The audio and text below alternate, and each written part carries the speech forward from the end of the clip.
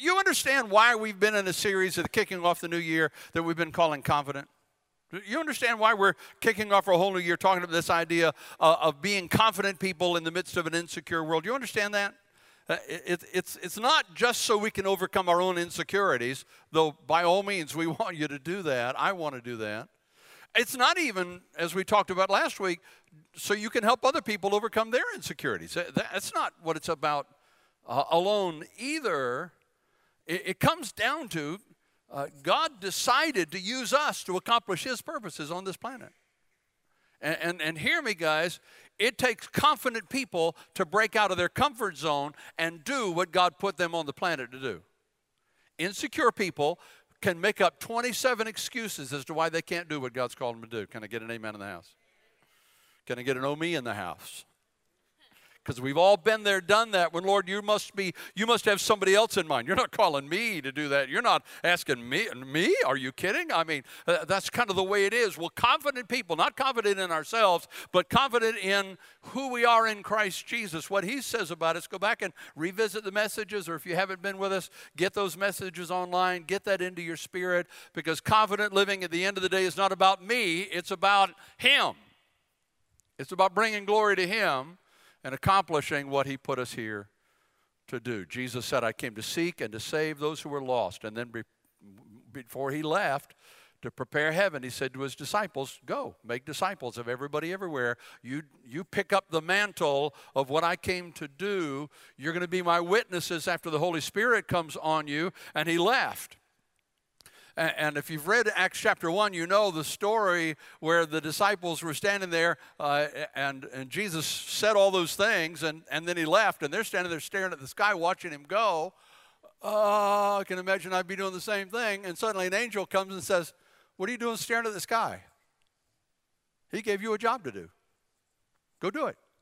Go accomplish what it is that he called you to do. The Holy Spirit's going to come and he's going to empower you to do exactly that. Bottom line is Christianity is not a get saved, hunker down until he comes. I grew up in that world where we sang songs like, hold the fort for I am coming, Jesus back and still. And you love that old hymn of the church?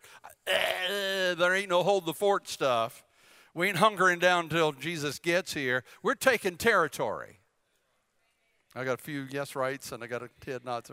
We're taking territory. Jesus said, occupy till I come. That's a military term that means take territory. So today, I made a little unusual message perhaps in some ways. If you're new with us, normally we talk a lot about practical application of the Bible. We're kicking off a whole new series next week. I'm really excited about it. This is We Need to Talk. Don't you love it when somebody you're in relationship with says, we need to talk? Oh, I don't want to talk. Please don't make me talk. We're going to talk about that. We're going to talk about the implications and the power of communication and how we can do that effectively. And I hope that you'll be here. You know somebody's struggling to communicate, then make sure they're here starting next Sunday. Let's unpack that. But today, I figure if it's good enough for Mr. Trump to do a State of the Nation address this coming Tuesday, it's okay for me to do a State of the Church address today. Is that okay with you if we do that? What I want to do is I want to lay out for you what I believe, what our leadership team believes is the vision of where we're going in the next season of the life of their church. Why would I take a whole Sunday morning to talk about vision and where we're going? Well, it's really kind of simple when you get down to it. If we're all going to go on a trip together, we better have the same destination in mind. Right? If we're going to get in a car and I want to go to Florida and you want to go to New York, we got a problem on our hands, right? But if we're all decided where we're going and then we're all pushing in the same direction, putting our shoulder to the same wheel, pushing in the same direction, then we can get there fast. And so what I want to do is I want to give you some reasons why it's so important that we share vision, some things that happen when we share vision, and then I just want to lay out for you the vision of where I believe and where our leadership team believes we're going in the next season of the life of this church. Let me give you 4 reasons right quick, and we're going to get into the vision itself. First, and let me just throw this in for free. I didn't read this in a book somewhere. I've lived this for the last 48 none of your business years. These are reality, okay? I could spend the day just telling you stories about this. I hope you'll just hear my voice because I don't have time to tell you all those stories that we will in time. The first thing that happens when we share a vision is vision produces passion.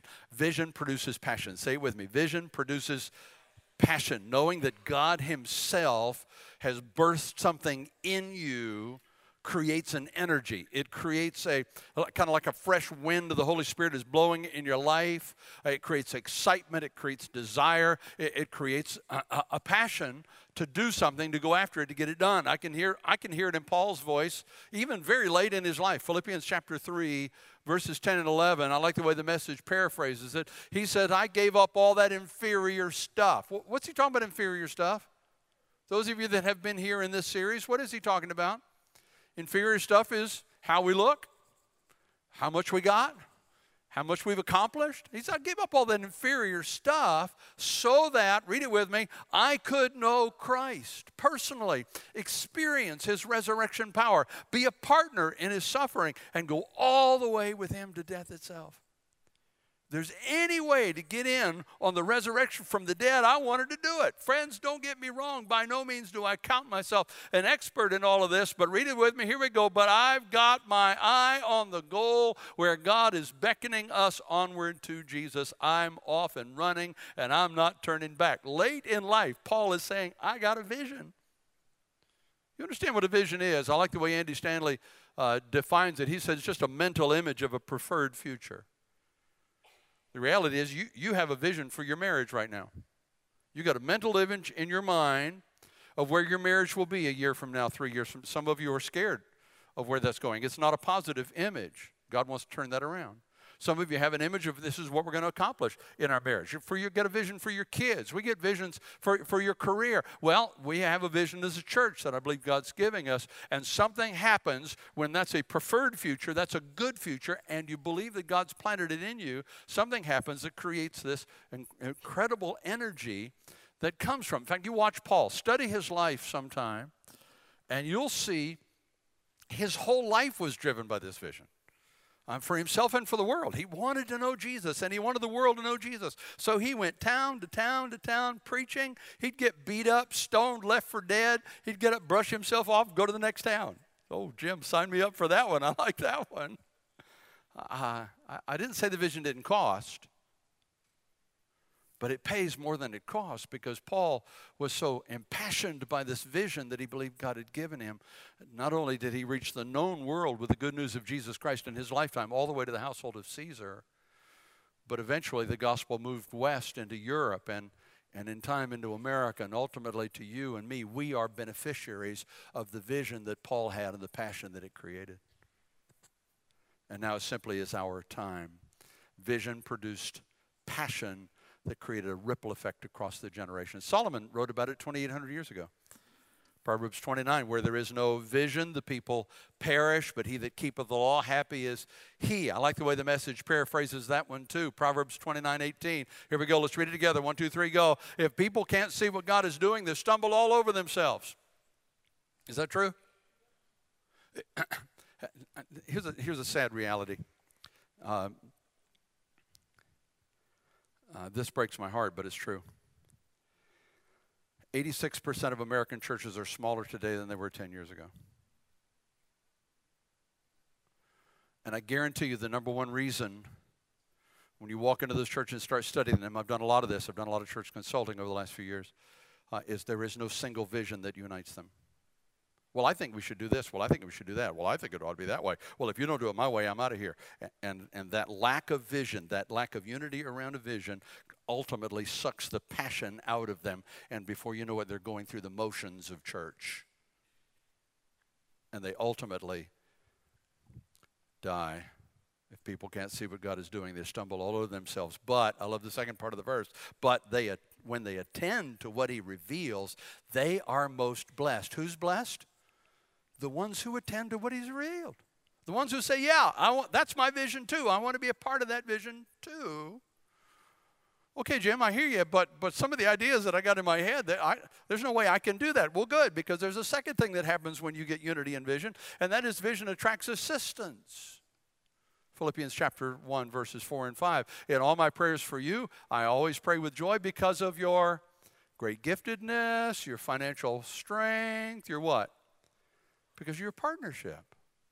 Because we were in this together in the gospel from the first day until now. Because we work together, I'm thankful for you. I have joy when it comes to you. Paul did have a vision of sharing Jesus Christ with the world, and he did reach the known world in his lifetime, but he did not do it alone. He did not do it alone. Most of you, if I can get personal to illustrate this, most of you know that almost 30 years ago now, Kim and I planted a church in Chesapeake, Virginia. Can I tell you the scariest part of planting a new church? It's a sense of, if I'm responsible for all of it, I'm all by myself. It is the loneliest thing in the world. I mean, that church started with Kim and I and our 3 young boys sitting on the living room floor, sticking address labels on invitations to this new church that's getting started, wondering if anybody would show. I mean, coming up to the first Sunday morning of that church, I didn't know if anybody was going to show or not. We had no money. We had no members. We had people that got word we were starting and called me and said, hey, we heard you're starting a church, but we haven't heard where. It's because we didn't have a place. We're still looking for a place. Well, we'll send you some information in the mail when we get it. I mean, because it's the scariest moment of my life, I think, in a lot of ways. We had a vision. We had a vision to reach people that still believed in God, but had given up on the church somewhere along the way. The only question is, was it enough? Was vision enough? And the answer is yes, because vision ultimately attracts assistance. The Acts 2 network that I founded a few years ago, I had an exciting Sunday last week. We launched 3 new churches. Launched one in Raleigh with Stuart and April Briscoe, and they had just over 100 people and 5 people saved in the new church in Raleigh. We launched a church in Durham with Josh and Brooke Overton. Some of you know Josh and Brooke. Rescue Church had over 200 people in their first service last weekend, and 2 people saved last weekend. Yeah, man. We always knew Josh had it in him, didn't we? Those of you that knew him well, we knew he had it. God's going to do amazing things through Rescue Church in Durham, a whole city that's trying to reinvent itself and get alive again. They're going to be a part of that. Fort Worth, we launched a new church with Mitch and Amanda Sugg. They had 310 last Sunday with 10 people saved. And they started with 2 services. God's doing cool stuff. But hear me, in every case, they spent months and months and months building a launch team. They had people who caught their vision, sold their homes, and moved to those cities to be a part of those new churches. Why? Because there's something about vision that attracts assistance. I want to be a part of that. I see myself in that. When we launched Community Church in 1989, we had 165 people in that first service of the church. We did a survey that morning. 90% of them told us they did not yet have a personal relationship with Jesus Christ. That first Sunday, my mother drove up from North Carolina and kept a nursery. My cousin drove up from Carolina, did a little kids' church thing. Kim, I started to say she led the music, but nobody knew the songs because they were all unchurched, unsaved people. So basically, she did 3 solos that morning while they watched, you know. And I cast vision for the kind of church we were going to be. And I said, if you see yourself in this vision, then come back. I don't have any money or members or this little daycare center we're in. That's all we got. But if you see yourself in this vision, come back. And 127 people came back the next week. Started organizing teams, started getting people organized to do what it was God called them to do. We grew to 1,000 in the first 7 years. There's just something about a God-originated vision that produces passion and attracts assistance. The third thing I see and have seen over the years is vision creates community. There's this sense of community that forms when people are working together to accomplish something they believe God has called them to accomplish. Here's the description of the early church the day it was born. Acts chapter 2, verse 1. And when the day of Pentecost was fully come, they were all with one accord in one place. And suddenly there came a sound from heaven as of a rushing mighty wind, and it filled all the house where they were sitting. You get the picture. It's 120 of them in a prayer meeting. Went on apparently for about 10 days. I don't know about you, but I've been in church work long enough to know they didn't pray for 10 days. Get 120 people in a room. They did some fellowship dinners. They did some disagreements, let me hug your neck conversations, you know. They had a whole lot of stuff going on as they prayed and spent these 10 days together. But the Bible says when they came to that place where they were in, what's the phrase? One accord, that's when the Holy Spirit showed up. That word one accord in the Greek is the word, it's actually one word, it's the word homothumadon, that literally means to be of one mind, to be in agreement. Hear me, guys. Unity is not the absence of conflict, it's the presence of agreement. I know some churches that there's no conflict there. They all get along fine. They like each other, but they're not going anywhere. They're not doing anything. They're not making a difference in their world. That's not unity around a vision. That's just a ceasefire. A presence of agreement produces the power of the Holy Spirit in the church. And so the presence of agreement ushered in the Holy Spirit, and he did not come. He did not come until they came into agreement. And when he did, the church exploded on the scene. 3,000 were saved that first day, 5,000 soon after. Some scholars say that as many as 100,000 people came to faith in Jesus Christ in a matter of a few months. You talk about a big church. This thing exploded on the scene.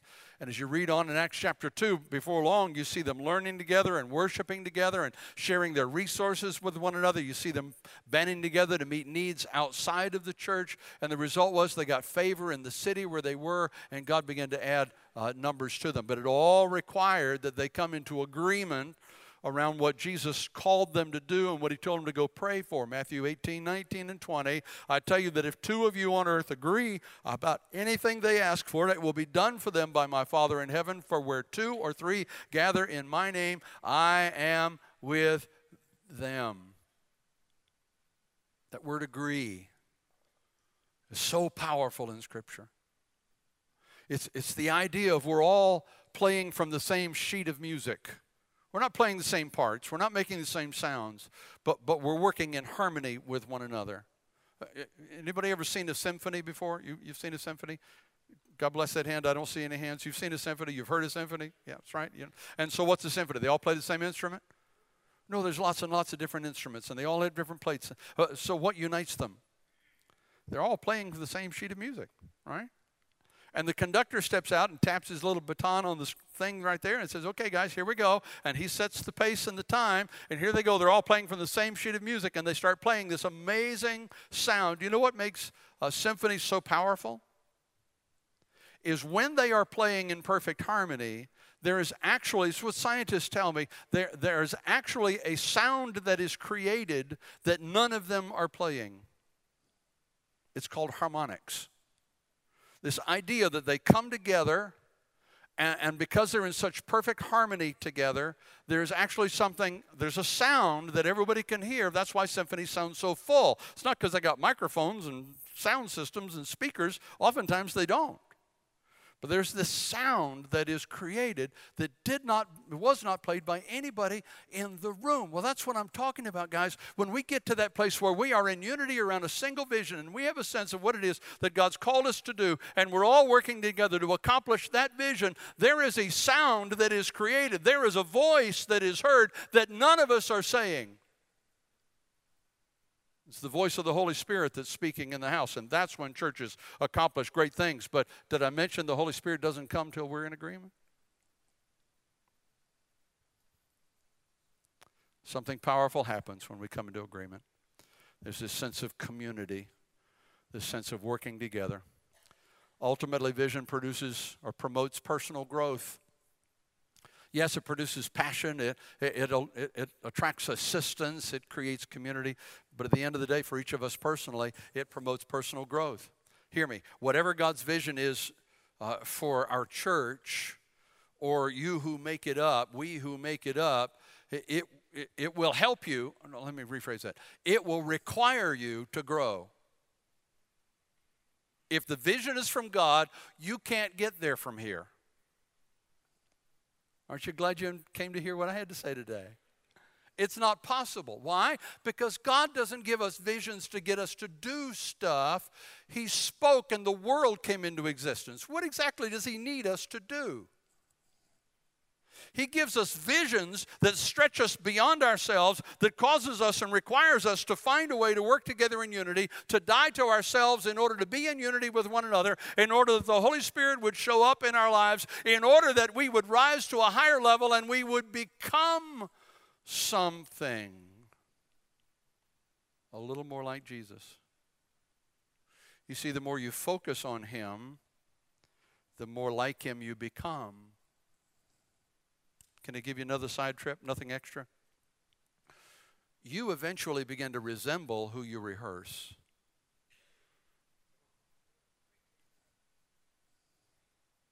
If you're constantly rehearsing somebody that hurt you, you will wake up one day and find yourself doing things like they did. We begin to resemble who we rehearse. Vision requires us to rehearse Jesus. Vision requires us to say, oh Lord, okay, I believe you called me. Here I go. I need you. The focus then is on him. The focus is on prayer. The focus is, Lord, I need you to go before me. I need you to go in me. I need you to fill me up. I need you to carry me through this because I cannot do this by myself. That's the point. Vision produces passion. It attracts assistance. It creates community. Ultimately, it produces or promotes personal growth because you can't get there without growing in yourself. And there's lots more reasons I could get, but I want to get into it. I want to get into the vision. I promised to let you go on time. So let's talk about the vision. Where are we going as a church? The book of Habakkuk talks about a time in the nation of Israel when they had lost their way, when they had lost their vision, when they'd lost unity around what God had called them to do and who he had called them to be. The result is that false worship had slipped into the nation. They began to neglect the things of God. The result is the leaders became corrupt, started fighting among themselves and never really accomplishing anything because they were so busy jockeying for power. People lost their moral underpinnings, and the nation of Israel started doing things they never dreamed they would, certainly not in line with who God is. And the result is ultimately that they became vulnerable to the attack of their external enemies. Am I talking about Israel or America? Anybody see the parallels? Habakkuk understood that the only way they were going to turn that thing around is if they got a fresh vision from God. And so Habakkuk chapter 2 verse 1, I will climb up to my watchtower and I will stand at my guard post. There I will wait to see what the Lord says. I will wait to see what the Lord says. Now, a little detail here. Why is he waiting to see what the Lord says? Wouldn't you wait to hear what the Lord says? I think it's because vision really is an image quite often. Words begin to fail us when we try to describe a vision. I'm going to try in the few minutes we've got left this morning, but at the end of the day, what I want you to do as I walk through this is I want you to try to see a picture of the kind of church that I believe God's called us to be, and most importantly, I want you to see yourself in that picture. I want you to ask yourself the question, do I see myself walking in agreement with a group of people that are becoming that kind of church? I've been trying to do for the last 18 months that I've been here as your pastor. I've been trying to do what Habakkuk did. I've been trying to hear from God. I've spent a lot of time in prayer, and while I'm here on stage with you, and while I'm sharing with you on personal levels, I've tried to be open with. I've tried to be transparent. I've tried to show you who I am. I shared my grief with you as transparently as I knew how. I've tried to live a life of integrity to earn your trust. But all the while I've been listening, I've been praying, I've been waiting to see what God would say as I sought God for a vision for the next season of the life of this amazing church. Over the past few months, that's been taking on clarity, which led me to the next instruction God gave. Habakkuk chapter 2, verse 2, then the Lord said to me, write my answer plainly on tablets so that a runner can carry the correct message to others. I want you to wait. I want you to listen. I want you to vision. I'm going to give you a vision. And once I give it to you, what I want you to do with it, I want you to write it down. And then I want you to be a runner that takes it. Several weeks ago, I took what I'm going to share with you this morning to our staff. I took it to our board of elders. And I said, guys, I want you to process through this with me. I want you to think about it, pray about it. Let's talk about it. I want you to come into unity. All of the lead pastors from our other locations, we all came together in unity. And I'm excited to tell you now that this is not just Jim's vision. This is the vision of our entire staff and our elders. We're working together to accomplish this. I'm giving you the opportunity now to step into it and become a part of it. In fact, I want to be that runner that he talks about. But more importantly, I want to deputize you to be that runner. I want to make it as clear as I know how. so that we can go forward sharing the vision. So as I share this, I simply want you to see if you can see yourself in the picture that's created. Okay? Let's walk through it. 6 paragraphs, all summarized in one statement that's familiar to us all. We'll walk through it. It'll be on the screen, so it'll be a great time to use the Bridge NC app. If you haven't done that before, I encourage you to do it. It would be a great time for you to write us, info@bridgechurch.cc, and we'll send you the manuscript so you can have it. This is going to be posted on the walls in a few weeks. You're going to see this everywhere as we start to lean into this vision of who we're becoming as a church. For now, I just want you to listen and picture. See if you see yourself in it. And if you do, let's go do this thing together. The Bridge is a vision of a community of people. It didn't say a place, it said a people. The church is the ecclesia, the called out ones, the assembly. It's a people. The church is a people, not a building. It's not even a single location. It's a people. And here's how you describe those people. Read it with me. From every walk of life and background, who are fully devoted to following Jesus Christ together. One more time, let's do it out loud. From every walk of life and background, who are fully devoted to following Jesus Christ together. Who does every walk of life and background include? Is it every socioeconomic group, rich, poor, middle class? Somebody say yes. Is it every educational level? Finished high school, hadn't finished high school, PhD, whatever? Yeah.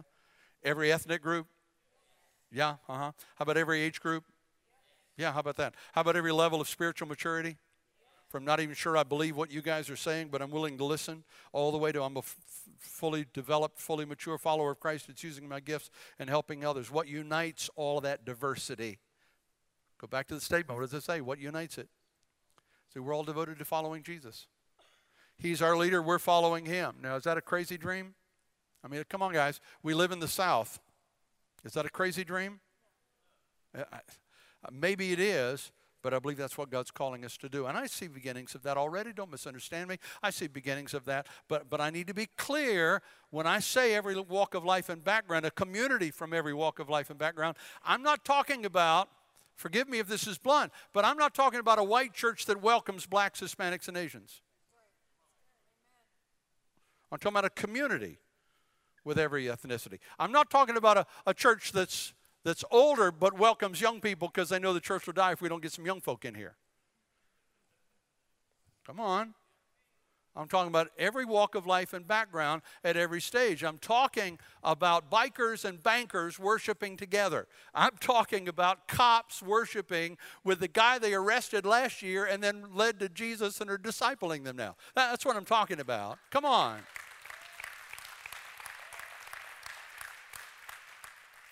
Pastor Farrell used to say, I'm talking about a guy who got here who's barely sober enough to have driven. Hope he sobers up before church is over. Right? Community that celebrates diversity, has a deep desire to follow Jesus, unites them. Unites them. Are there some people who would say, well, if that's where you're going, I'm not going with you? I hope not, but maybe.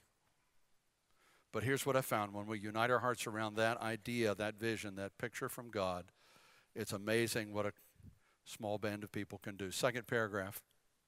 It's a community of people who have in their hearts a biblical spirit of being producers in the kingdom of God and not just consumers. A generous community honoring God with their time, talents, and treasures to serve others as they are being served. The idea is, I didn't just come to get, I came to give. And I know that as I give, I'll get. But I'm not giving to get, I'm getting to get so I'll have more to give because I'm a giver at heart. That's what we're talking about. We're talking about giving our time, giving our talents, giving our treasures. We're talking about a spirit of culture of generosity that breaks the back of this consumerism that has invaded the church in America. I like that song. I don't like that song. I like that preacher. I don't like that preacher. Boy, preacher did a good job today. I think he'll come back next week. That consumerism.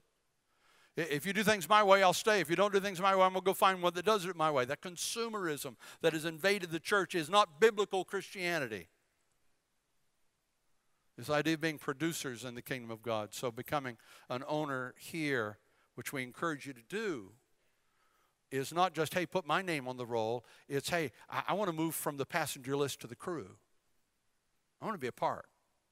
Ephesians 2:22, in him you are being built together to become a dwelling place in which God lives by his Spirit. You know what that suggests to me? It suggests to me that the Holy Spirit doesn't just fill you, the Holy Spirit fills us. When we dwell together in unity, we become the dwelling place where the Spirit of God lives. So you're joining a serve team. You're getting into the leadership pipeline that we talked about last week, and you're starting to find your leadership niche, and you're leading others. You're taking the ownership class, and you're saying, I want to be a part of this thing.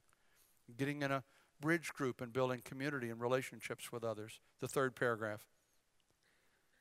The bridge is a community of people who provide a hospital for the hurting, where the hopeless, the discouraged, the depressed, the frustrated, and the confused find love and acceptance, help and hope, forgiveness and guidance and encouragement. A place where you can belong before you believe. I think that's what we're doing pretty good with. But there's plenty more to be done. And I know for some people, I hear it every now and then. Yeah, I like the phrase, but I don't know what it means. People ask me, what does this belong before you believe thing even mean? And they'll stumble to try to express it. So let me make it clear for you. Here's how Jesus put it, Matthew 11:28. Come to me, all you who are weary and burdened, and I will give you rest. The church was called to be a hospital for the hurting. Well, you got sick people who need to get in the hospital. Unfortunately, the church has become a health spa for the healthy. We allocate our resources, we do our programming, we plan our calendar, we structure things all around. How do we make sure that the people here are happy? Well, I'm sorry, happiness is overrated. And there's people on their way to hell. I ain't got time.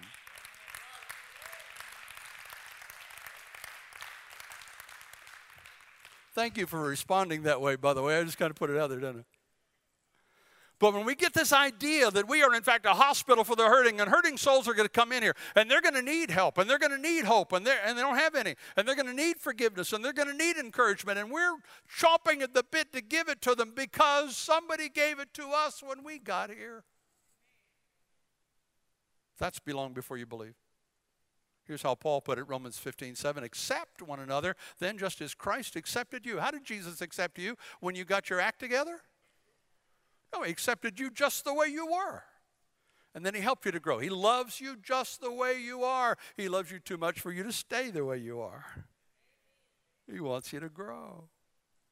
That's what belong before you believe means. It's a community of people who, who share the good news of Jesus Christ with the thousands of unchurched residents of eastern North Carolina and beyond. I don't know if you know this or not, but Bill Rose over at First PH and I've been talking and doing a little bit of research. We've come to the conclusion that there are 70,000 people in Wayne County alone that never darken the door of a Christian church. In Wayne County alone. And I don't know if it's clicked for you guys or not, but we're not just a Wayne County church. And all the Johnston County members said amen. And all the Sampson County members said amen. And all, right? In fact, we've got a little map that we put together because we're a multi-site church. Most of you know that we're in Princeton. Obviously, I hope you know we're in Princeton. You know that, right? That's where we are. And we have the Goldsboro locations now running 320, 350. The Mount Olive locations running close to 200. We're in the process of starting bridge groups west of I-95. In fact, I'm leading it personally. And we've got 20, I think 20. Some of my bridge peeps are here. I think we've got 19 or 20 signed up for group this time. So we're going to be birthing into 2 groups. And I believe that in time, that's going to get large enough. We're going to plant somewhere west of I-95. And that's just the beginning. I see during my time with you guys somewhere in the 8 to 10 locations of the bridge spread across this state and beyond. Why? Because there's so many people who desperately need Jesus. But just in this map alone, just in that circle around those 4 circles that you see, there are 400,000 people who never darken the door of a Christian church. And we haven't even gotten into Raleigh and the high populations. Well, we ought to go to the high population areas. Well, you can hang a shingle somewhere. Go to Chinky Pin. And you'll find hundreds of people that desperately need Jesus. Are you with me? Here we go.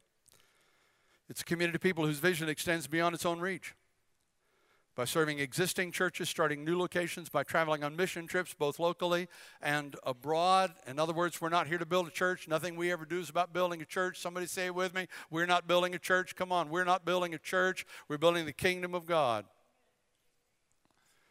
This church, big enough, all of us could quit a long time ago. It ain't about that. Never has been. It wasn't when Pharaoh was here. It's not now that I am. It's not. It's about reaching people for Christ. But I do see us going out more. I see us more involved. Now, I'm excited about what we do. I don't know if you even know it or not, but our missions budget for this year is $152,000. We're supporting 33 missionaries around the world. Those are exciting things that are going on. We got teams that go to Kentucky. You get your sub ring, and that money goes to help fund the Kentucky team. There's 50, 60 plus people that go to Kentucky and minister in those areas. And then we've got the team that goes to Belize. Well, I believe that's just the beginning. I see teams going from this church all over the known world, sharing the good news of Jesus Christ and then coming back. I see us do more than giving. I see us more than writing checks. I see us going into all the world to make disciples like Jesus said. And sometimes we'll be helping to expand the influence of this church, and other times we'll be helping somebody else expand the influence of theirs. Because it's not about building a church, it's about building the kingdom of God. Final paragraph. The Bridge is a community of people that's more than a church. It's a movement making an eternal difference in people's lives, spiritually, emotionally, physically, and socially, through the power and inspiration of the Holy Spirit. I believe with everything in me that God is doing something in these last days. We sang about it this morning. I think Jesus is coming soon. I may not finish this message.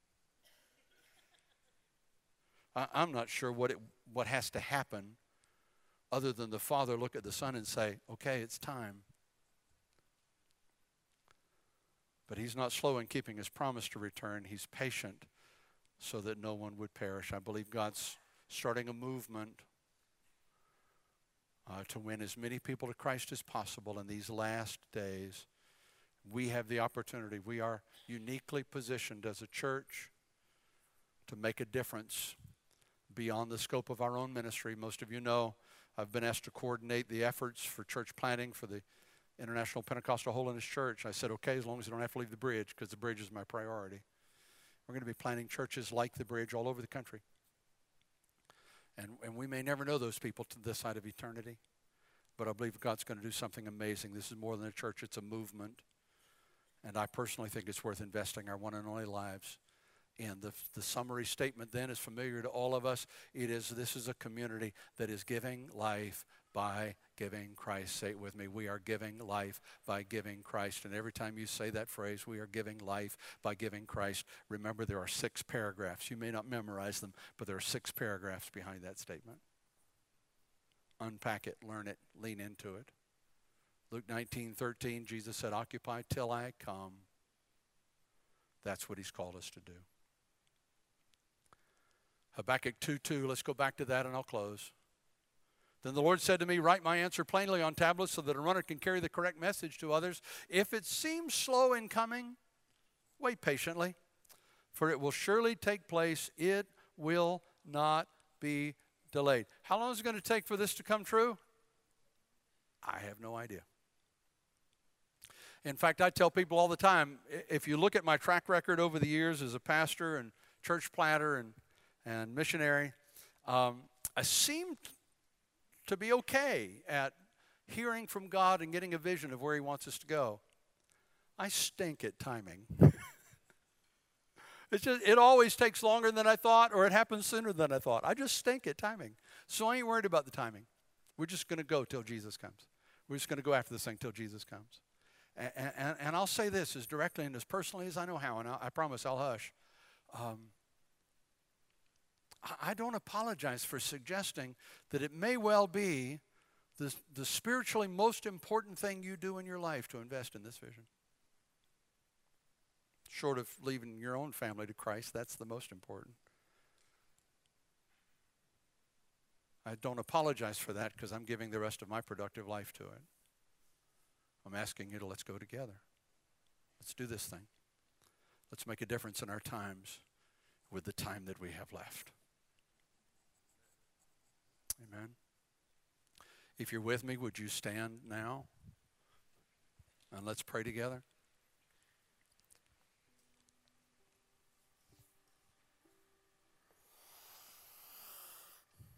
Daunting task before us, Lord. Some of these things are already rolling here, and we see it already happening. Some of this stuff, I don't know how you get there from here. But here we stand in agreement that this is what you've called us to do and who you've called us to be, and we're going to do our best, our individual best and our collective best to become that kind of church. Unite us around this vision, and when we come into agreement, empower us by the Holy Spirit, and we'll give you all the glory for what you do. With your heads bowed for just a minute, would you pray a prayer with me? You can pray it silently if you like, but pray it in your own words if you like, but would you pray a prayer with me? Jesus, I'm yours. Forgive me for being a consumer, for focusing so much on my own needs. I'm yours.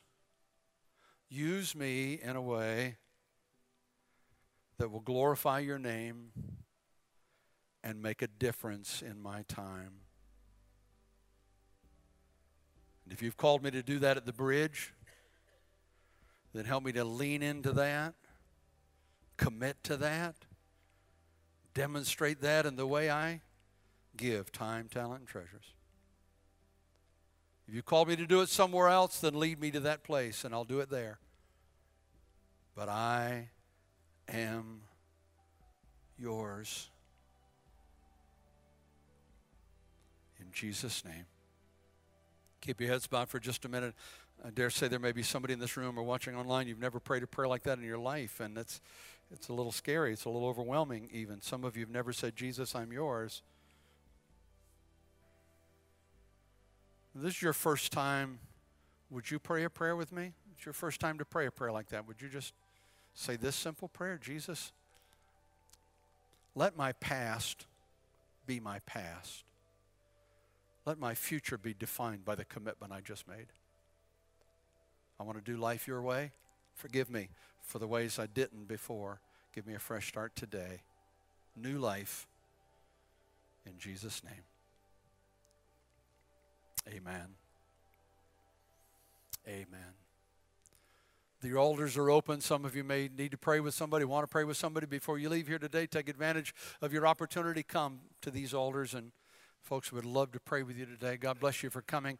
Next Sunday we're kicking off a new series. I hope you'll be a part of that. God bless you as you go. Be safe as you travel.